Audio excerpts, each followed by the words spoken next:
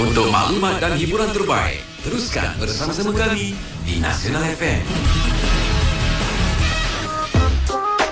Baiklah, masanya untuk rancangan Temu Bual ALFA 10.2 ke udara pada hari ini diterbitkan oleh Wahidah Omar Yaakob. Ceritanya hari ini, masa depan tanpa keganasan, pastinya itu yang kita inginkan. Mangsa dera dan penderaan kanak-kanak. Bersama-sama dengan saya di konti hari ini ialah Encik Muhammad Noh bin Saiman, Ketua Penolong Pengarah Unit Kaunseling dan Intervensi Bahagian Kesejahteraan Keluarga LPPKN, yang akan beri pencerahan kepada kita mengenai topik ini, dan kita kongsi sama-sama. Diharapkan penghujungnya nanti ada manfaat untuk kita dan boleh kita ambil tahu, boleh kita lakukan juga untuk sama-sama mengatasi isu mengenai penderaan kanak-kanak ini. Assalamualaikum Encik Muhammad Noh. Waalaikumsalam warahmatullahi wabarakatuh. Alhamdulillah, selamat datang ke konti Nasional FM. Terima kasih. Hari ini terima kasih. Baik, kita cerita tentang penderaan kanak-kanak ni. Cik Muhammad Noh, orang dewasa ni sepatutnya menjadi pelindung lah kepada bayi dan kanak-kanak. Tapi sekarang ni dah terbalik lah. Segelintir mereka menjadi pendera pula. Apa sebenarnya punca utama berlaku penderaan terhadap bayi dan kanak-kanak oleh orang dewasa ni? Okay, bismillahirrahmanirrahim. Assalamualaikum warahmatullahi wabarakatuh. Terima kasih NASIONalfm sentiasa di hati. Bila bercakap tentang soal dewasa dan kanak-kanak ni, kadang-kadang terbalik kan. Dewasa berperangai kanak-kanak, tiba-tiba orang dewasa pula nak kanak-kanak tu berperangai dewasa kan. Ya, ada juga. So sebenarnya ada beberapa punca menyebabkan penderaan terhadap bayi dan kanak-kanak. Pertama berkenaan dengan bila berlaku serentak, tekanan emosi, tekanan kewangan dan faktor-faktor yang boleh menyebabkan, sebab manusia ni dia ada takat lebuh tau. Dan contoh dalam keadaan rasional, bila kita kata kita tak boleh dera anak-anak, tapi bila dalam keadaan tertentu, bila ditekan, dicampur pula dengan masalah-masalah lain yang menghambat, dan tiba-tiba dia punya takat lebuh tu dia memang dia okey sebelum tu, tapi bila ditambah dengan masalah yang berterutan, dia jadi terpaksa melepaskan secara reaktif dan akhirnya dia menjadi pendera. Yang pertama. Yang kedua pula, ada juga yang sejarah hidup dia. Bila mana dia dibesarkan oleh ibu bapa yang dulu dibesarkan dengan dera, dia kata aku dulu kena dera, okey je, besar agak kan. So dia mengulangi parenting style yang sama oleh mak bapak dia dan merasakan bahawa cara tu cara yang terbaik.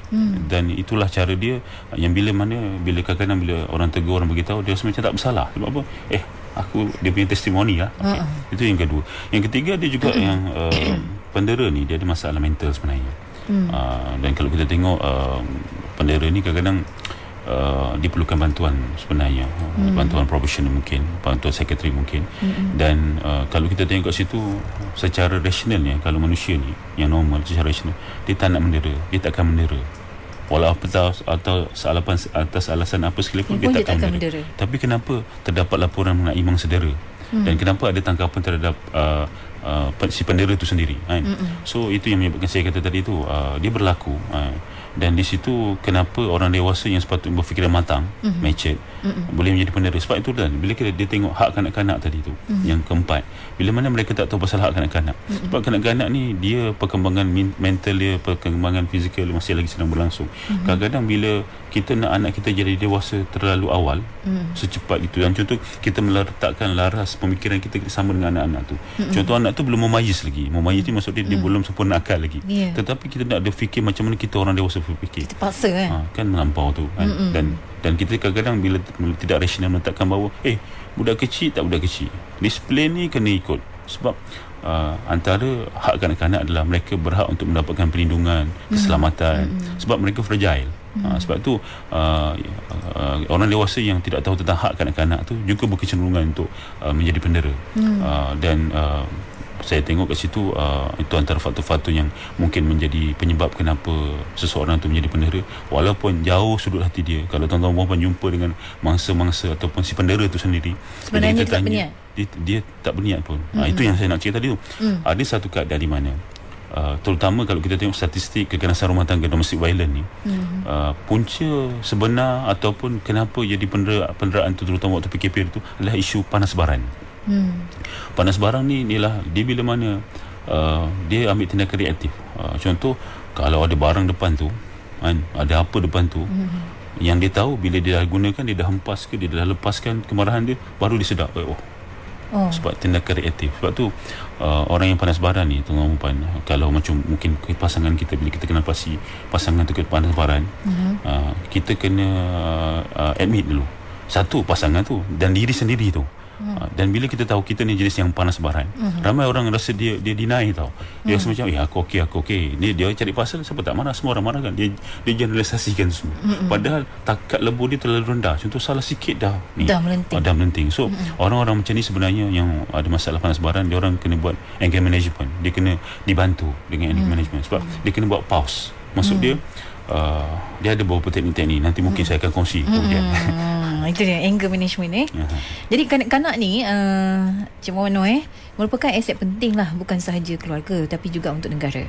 Tapi apabila berlakunya penderaan ni dari peringkat bayi dan alam kanak-kanak, macam mana pembesaran mereka dari segi mental, padahal mereka adalah aset untuk negara akan datang. Betul. Dia macam ni lah, kita dekat ABPK kita ada satu bilik terapi kanak-kanak lah. Biasa kalau ibu bapa yang ada masalah dengan anak, terutama kanak-kanak ataupun budak-budak ni kan, kita tengok ada dua keadaan kesan daripada penderaan ni. Pertama, dia terlalu pasif. Dia nak buat sesuatu pun macam fikir, dan pasif ni tak macam kanak-kanak normal. Kesan dia. Satu lagi, dia terlalu agresif.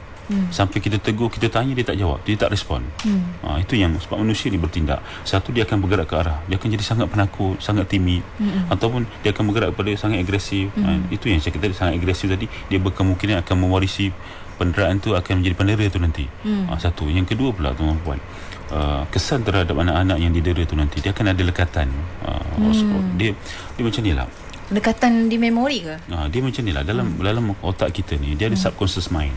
Subconscious mind ni adalah sesuatu yang kita, even kalau kita dah belajar pun, yang tak baik buat macam ni, contoh tak baik mencarut, tak elok mencarut, tetapi ketika kita memandu tu, tiba-tiba keluar perkataan tu tanpa kita sedar. Sebab apa? Dia ada dekat subconscious mind. Sama juga kadang-kadang yang menjadi masa penderaan, terutama sekiranya dia buat kesilapan yang dia rasa dia tak silap pun, kemudian dia dihukum tanpa sebarang penjelasan. Benda tu akan menyebabkan, sebab manusia kadang-kadang sedang berfikir, dia adalah orang yang perlu bimbingan, tetapi kalau kita tak bimbing dia, so dia akan jadi confused nanti. Kenapa aku dipukul, kenapa aku didera. Dan ada pula orang dewasa yang meletakkan satu perkataan ataupun statement-statement yang tak bertanggungjawab. Dia kata, sebab mama sayang telah mama pukul. Sebab mama, dia isu sekarang ni macam merotan pun dia ada adab, dia ada cara dia bukan sampai berlebam, sampai berdarah dan sebagainya. Dan kalau kita tengok dekat dekat barat misalnya, UNICEF sendiri, banyak je cara-cara lain untuk kita buat punishment, hukum anak-anak tanpa sentuhan fizikal, tanpa sesuatu yang menyakitkan. Yang penting yang kita nak fokus adalah mental dia tadi tu. Sebab bila mental dia tu ada herotan kan, dia akan menyebabkan kanak-kanak tu akan terjejas pembesaran ni nanti. Bayangkan tuan-puan, anak-anak yang waktu kanak-kanak sepatutnya riang gembira kan, seronok, tiba-tiba menjadi orang yang pasif, pergi sekolah pun diam kan. Dia tak merasai, tak menghargai, tak menikmati zaman kanak-kanak. Nanti bila dia besar, dia akan terjejas nanti. Kesian dia. Jadi sepatutnya waktu dia bayi dan kanak-kanak, peringkat kanak-kanak tu adalah waktu untuk dia explore lah sebenarnya. Saya ambil satu situasi lah, macam malam tadi lah. Saya ada anak 5 orang. Anak saya yang paling kecil 3 tahun. Malam tadi anak saya menangis sebab tiba-tiba line internet putus. Okay. So dia merau sampai menyebabkan kalau orang tak tahu, tak faham, dia akan budak ni mana ada ni sebab dan sebenarnya malam tadi saya buat, terpercayalah tuan-tuan, kalau tuan-tuan buat nanti boleh buat kat rumah. Saya beritahu dekat anak saya malam tadi, okey, 10 minit tau, 10 minit bagi tengok internet tu hidup balik 10 minit. So lepas 5 minit pertama saya remind dia balik, tinggal 5 minit dek, lepas tu 3 minit, dan 1 minit terakhir dia sendiri yang bagi gadget tu pada kita. Sebab tu kita kena brief dia dulu. Dan satu lagi tuan-tuan, macam kita lah tuan-puan, kita tengah syok, kita tengah seronok, tiba-tiba orang rampas keseronokan kita, apa jadi tuan-puan? Kita marah. Tetapi kalau kita awal-awal diberitahu, tengok TV ni 1 jam tau, sebab kita kena buat kerja lain, kita pun okey 15 minit, so kita pun sedang mempersiapkan emosi kita untuk sesuatu yang tak seronok tu untuk tak ada. Sama juga macam anak-anak, apatah lagi tuan-puan, takat lebu anak-anak tu sangat rendah berbanding orang dewasa yang konon-konon dah matang ni. So sebab itulah tuan-puan, anak-anak ni perlu bimbingan, dan kita jangan buat tindakan sembrono tuan-puan. Kita kena anggap anak-anak kita tu sebagai orang yang perlu kita dampingi, dekati. Sebab anak-anak ni antara proses perkembangan dia, bagi macam mana dia boleh berkembang dengan baik lah. Dia perlukan pelukan, dia perlu penubuhan, dia perlu sentuhan kognitif. Maksud dia tu apa? Macam bayi khususnya. Mungkin dia bayi, tetapi kalau kita kena start bercerita, kena bercakap. Sebab itu nanti dia akan lebih mudah untuk mendengar cakap kita. Bonding, jangan kita anggap dia bayi, sebab kognitif dia sedang berkembang. Walaupun dia tak boleh bercakap mungkin. Sebab tu kita ibu bapa kena belajar sikit lah pasal psikologi perkembangan anak-anak misalnya, supaya nanti kita tak menghukum anak-anak kita bagi kesalahan yang sebenarnya tak wajar pun kita untuk buat tindakan sampai dera dia tu. Itu dia. Maknanya setiap manusia tu, pelbagai peringkat lapisan umur pun masing-masing ada takat lebuhnya ya. Dia macam ni lah.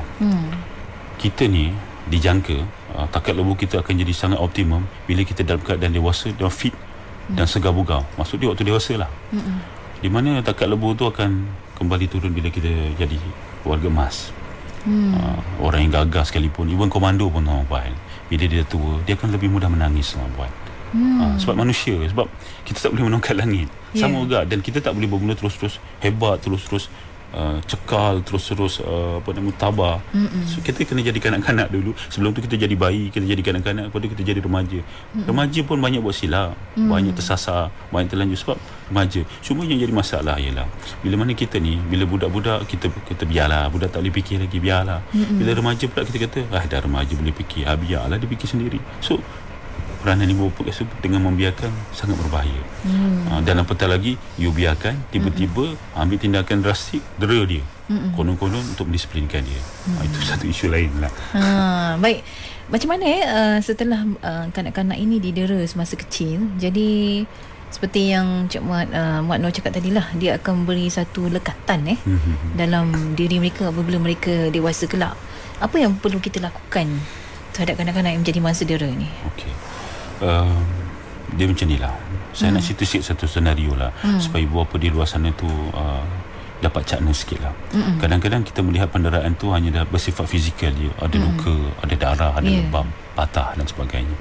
Tapi kadang-kadang ada benda yang nampak sebenarnya ganas, tetapi tak nampak ganas sebab dia tak ada kesan, iaitu penderaan emosi. Sebagai contoh tuan-puan, saya ambil satu kes klasikal lah. Seorang anak-anak yang sedang makan bersama adik-beradik yang lain. Ketika dibagi makan tu, mak bapak kata, ni anak aku, ini anak ayah lah ni, bagi makan ayam. Ni pun bagus ni, sukan bagus bagi yang ni. Lepas tu anak yang tak berapa bagus, tak berapa tu konon-konon ni tadi tu, dia kutuk, ni bukan anak ayah ni, tak anak siapa dah ni kan? So dia bagi makanan yang leke. Dan bila dia membesar ni, ini satu kisah benar. Bila dia besar, biasalah yang pandai ni, dia duduk dengan mak bapak ke tak, dia pergi jauh kan, sebab dia bermain kerjaya. So yang jaga anak, yang jaga bapak tu siapa? Tali tu lah. Tapi bayangkan orang tu dia jaga, dia bagus dia, sebab dia ambil tanggungjawab, dia nak jaga mak bapak dia. Tetapi jauh sudut hati tu, yang tadi lekatan tu, unfinished business tadi tu kan, kadang-kadang terlepas juga kat mulut dia. Mana anak ayah yang dulu ayah bagi makan ayam? Masa itu memanglah kita tengah dewasa, kita tak tahu, kita ambil tindakan, kita sembrono je supaya konon-konon anak tu ni, kita tak bagi penjelasan. So sebagai bapa menitik air mata, itu tak apa, sekurang-kurang anak tu ambil tanggungjawab lagi. Ada juga kes tuan-puan, bila bapa tu meninggal dunia, dia hantar bini dia dengan anak-anak je.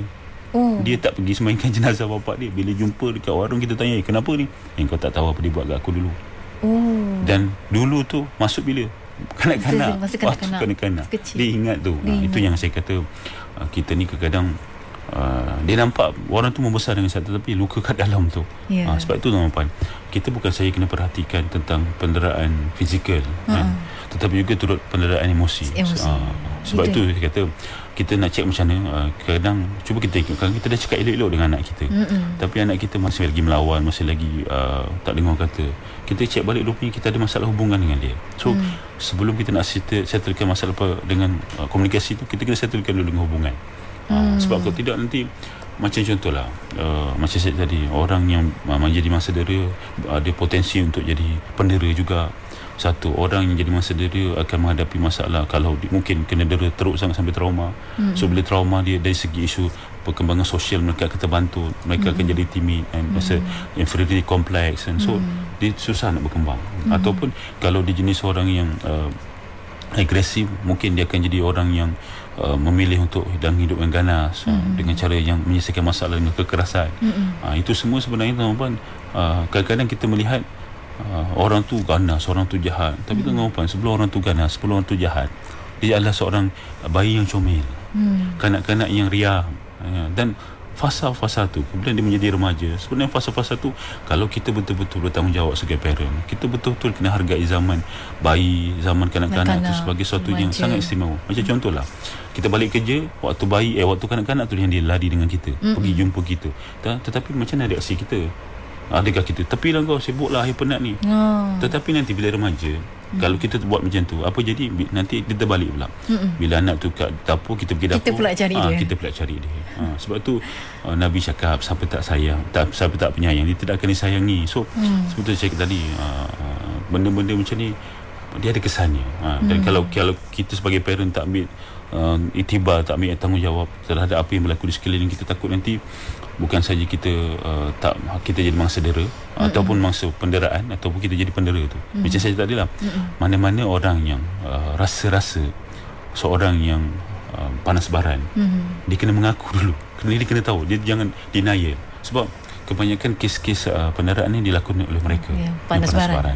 Baik, teruskan dengan Nasional FM. Selepas ini kita sambung lagi dalam Temu Bual ALFA 102, yang mana anda juga boleh saksikan di Facebook Nasional FM, sentiasa di hati. Ibu dan anak daripada Baji di Nasional FM, sentiasa di hati. Kembali dalam rancangan Temu Bual ALFA 102 hari ini tentang masa depan tanpa keganasan, mangsedera dan penderaan kanak-kanak. Kita kembali bersama-sama dengan Cik Muhammad Noh bin Saiman, Ketua Penolong Pengarah Unit Kaunseling dan Intervensi Bahagian Kesejahteraan Keluarga LPPKN.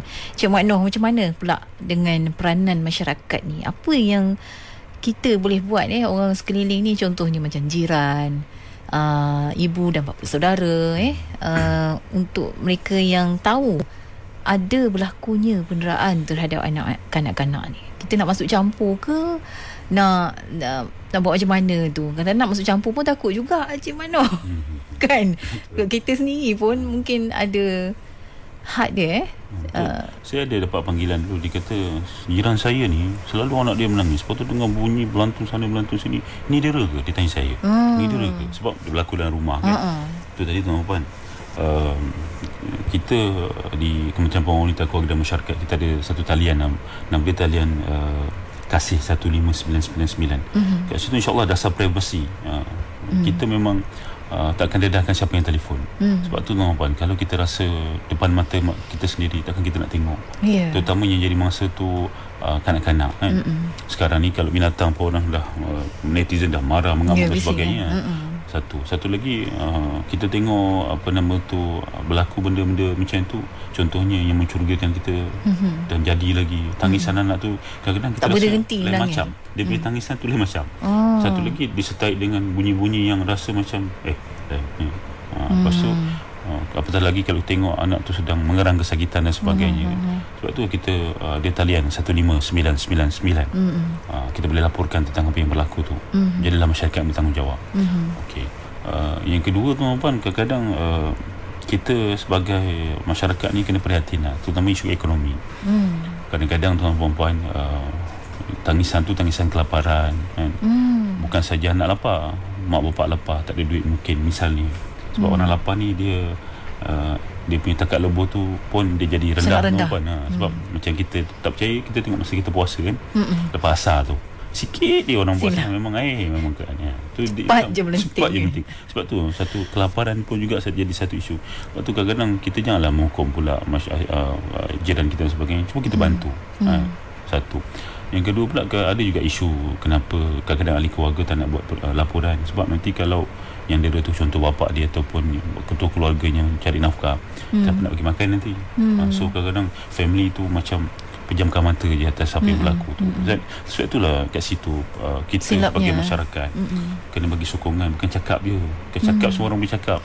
silap-silap kalau kita ikut apa yang dia cakap tu, sakit hati dapat, melarat tak selesai kan. Itu satu isu. Dan macam saya cakap tadi lah, kita di Kementerian Pembangunan Keluarga dan Masyarakat, kita adakan platform satu nombor. InsyaAllah tuan-tuan jangan rusing, jangan takut nanti jiran tahu siapa yang telefon. InsyaAllah dasar perubatan kita jaga dengan panggilan satu nombor, panggilan 15999.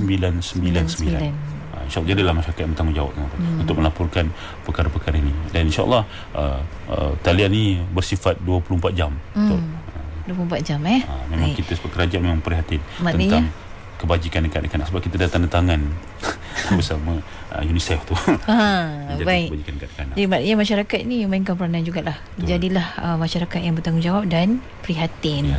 Okey. Akhir sekali, panduan supaya anak-anak ni tidak menjadi mangsa dera, satu. Dan yang kedua, orang dewasa tak jadi pendera. Macam mana tu panduannya? Okey, tuan-puan, kita ada masa lebih kurang 6 minit lagi. 6 minit lah. Okey, saya buat macam ni lah. Saya cerita pasal kasih lah. Dia kadang-kadang kita ibu ayah ni, kita kata kita sayang anak kita, tapi kita pukul anak kita tanpa sebab yang munasabah. Sebab sayang lah pukul tu. Sebab sayang lah pukul. Dan kita berlindung di atas kasih sayang tu. Dan anak jadi confused. Kalau anda faham tak apa. Kalau macam dulu-dulu ada senario, kita kena pelempang dengan bapak kita, kita rasa macam bapak aku sayang kot, dia tak nak aku pergi jauh mengarut, nanti dia buat macam ni. So hubungan kita dengan bapak kita okey. Tapi nanti kalau sekarang ni kita dengan anak-anak kita pun ada masalah hubungan pun tersenggol je kan. Lepas tu keluar pagi balik malam, kita tak jumpa pun anak kita, tiba-tiba berlaku keganasan. Sebab tu puan, kita takut nanti dia makin melarat, bukan dia makin okey. Sebab tu untuk memberikan kasih sayang dan kasih sayang tu dirasai, nombor satu kita kena settlekan dulu hubungan. Maksud dia sebab hubungan tu nanti kalau contoh kita kena marah pun, kalau hubungan tu okey, kita kena rasa meresap dari hati pada hati. Tapi macam kita merajuk lah, bila kita ada masalah dengan pasangan misalnya kan, dia cakap pun benda yang elok pun kita rasa macam sakit hati. Dia bagi kita makan makanan yang kita gemar pun rasa macam tak dihargai. Kita rasa macam so sebab tu hubungan tu penting. Yang kedua tuan-tuan, kemahiran komunikasi, terutama bagi kita cakap topik pasal bayi dan kanak-kanak. Kadang-kadang kita ni, tone suara kita bercakap dengan anak-anak ni, contoh anak-anak yang kanak-kanak ni, tone ni sama macam orang dewasa. Kita gunakan, boleh tak dengar peraturan ni, macam orang dewasa. Sebab operasi mental anak-anak ni, kognitif dia belum, operasi motor pun belum sempurna lagi. So kita kena masuk dalam, contoh kanak-kanak berusia 6 tahun ke bawah ni, kita kena masuk dengan dampingi dengan penuh kasih sayang. Sebab tu dalam takdir, dalam apa nama tu Islam pun dikatakan untuk bagi kasih sayang dulu untuk yang seawal kanak-kanak ni. Sebab apa? Kita kena letakkan kasih sayang supaya hubungan tu okey. Tetapi walau bagaimanapun kita kena logik jugalah, kita kena praktikal jugalah. Untuk besarkan anak-anak bukan satu perkara mudah. Betul.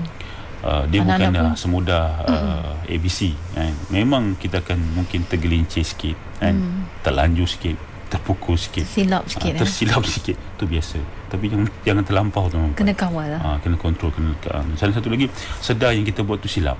Satu. Yang kedua tuan-puan, kita kena meletakkan bahawa keutamaan kanak-kanak tu, anak-anak kita tu, kita kena pastikan dia berdisiplin. Dan itu benda yang wajib. Kita tak boleh nak kata kita biarlah budak-budak ni tak boleh cakap lagi kanak-kanak, sebab nanti kita sakit hati kalau dia tak berdisiplin. Kalau tak dengar cakap kita sakit hati nanti. Itu yang baran. Silap-silap nanti, elok-elok kita biar, kita terus meletup tiba-tiba. Sebab tu macam mana pun kita kena ajar anak kita berdisiplin. Tetapi kalau boleh cuba elakkan daripada kita gunakan keganasan. Contohlah kawan-kawan, kita ambil lah, daripada kita pukul anak kita sakit dan dia tak tahu pun kenapa dia kena pukul. Satu. Lepas tu yang hari-hari kita pukul dan dia rasa kebah pun, memang biasa dah kena pukul. Akhirnya disiplin tu entah ke mana. So sebenarnya macam contoh, saya ambil contoh lah, kita buat satu contoh klasik. Apa kita buat ialah kita hukum anak kita, kita suruh dia pandang dinding. Muka dia dekat dinding, buka mata, cuba tengok dinding tu. Bagi dia masa 3 minit duduk kat situ. Kenapa buat adik macam tu? Pergi kat tepi dinding tu, cuba tengok dinding tu masa 3 minit. Apa dia rasa umpan? Dia rasa tak selesa. Tapi dah masa tak selesa tu, cuba kita bagi tahu dekat dia, cuba fikir kenapa ayah buat macam ni. Sebab kognitif tadi tu Itu yang penting. Sebab dia kena tahu dulu kenapa dia kena marah, pasal apa dia kena marah. Sebab kanak-kanak ni biasalah cakap hari ni, kejap lagi dia lupa. Tapi kita tak boleh serik ataupun alpa daripada terus mengingatkan dia. Dan yang penting, daripada kita pukul, berbekas, berbirat, tetapi dia tak faham, tak tahu mesej yang nak disampaikan. Baik kita buat sesuatu yang tidak melukakan hati dia, tapi berkesan dan dia ingat. Kognitif dia tu kita ni satu. Baik. Dan saya rasa kalau sebagai rumusan, macam saya cakap tadi lah, siapa yang tak penyayang dia tidak akan disayangi. Kadang-kadang saya ambil suatu klasik kan orang dulu lah. Dia kata, kau jangan bila anak kau panggil mama kau biar je, sebab budak lantak dia lah. Nanti besok bila kau dah tua, kau panggil anak kau amat pampers kau basah, nanti dia tak peduli. Baik. Alhamdulillah. Terima kasih Cik Omar Nur bin Saiman, Ketua Penolong Pengarah Unit Kaunseling dan Intervensi Bahagian Kesejahteraan Keluarga LPPKN, untuk perkongsian dalam Temu Bual ALFA 10.2 hari ini. Teruskan mendengar Nasional FM. Nasional FM.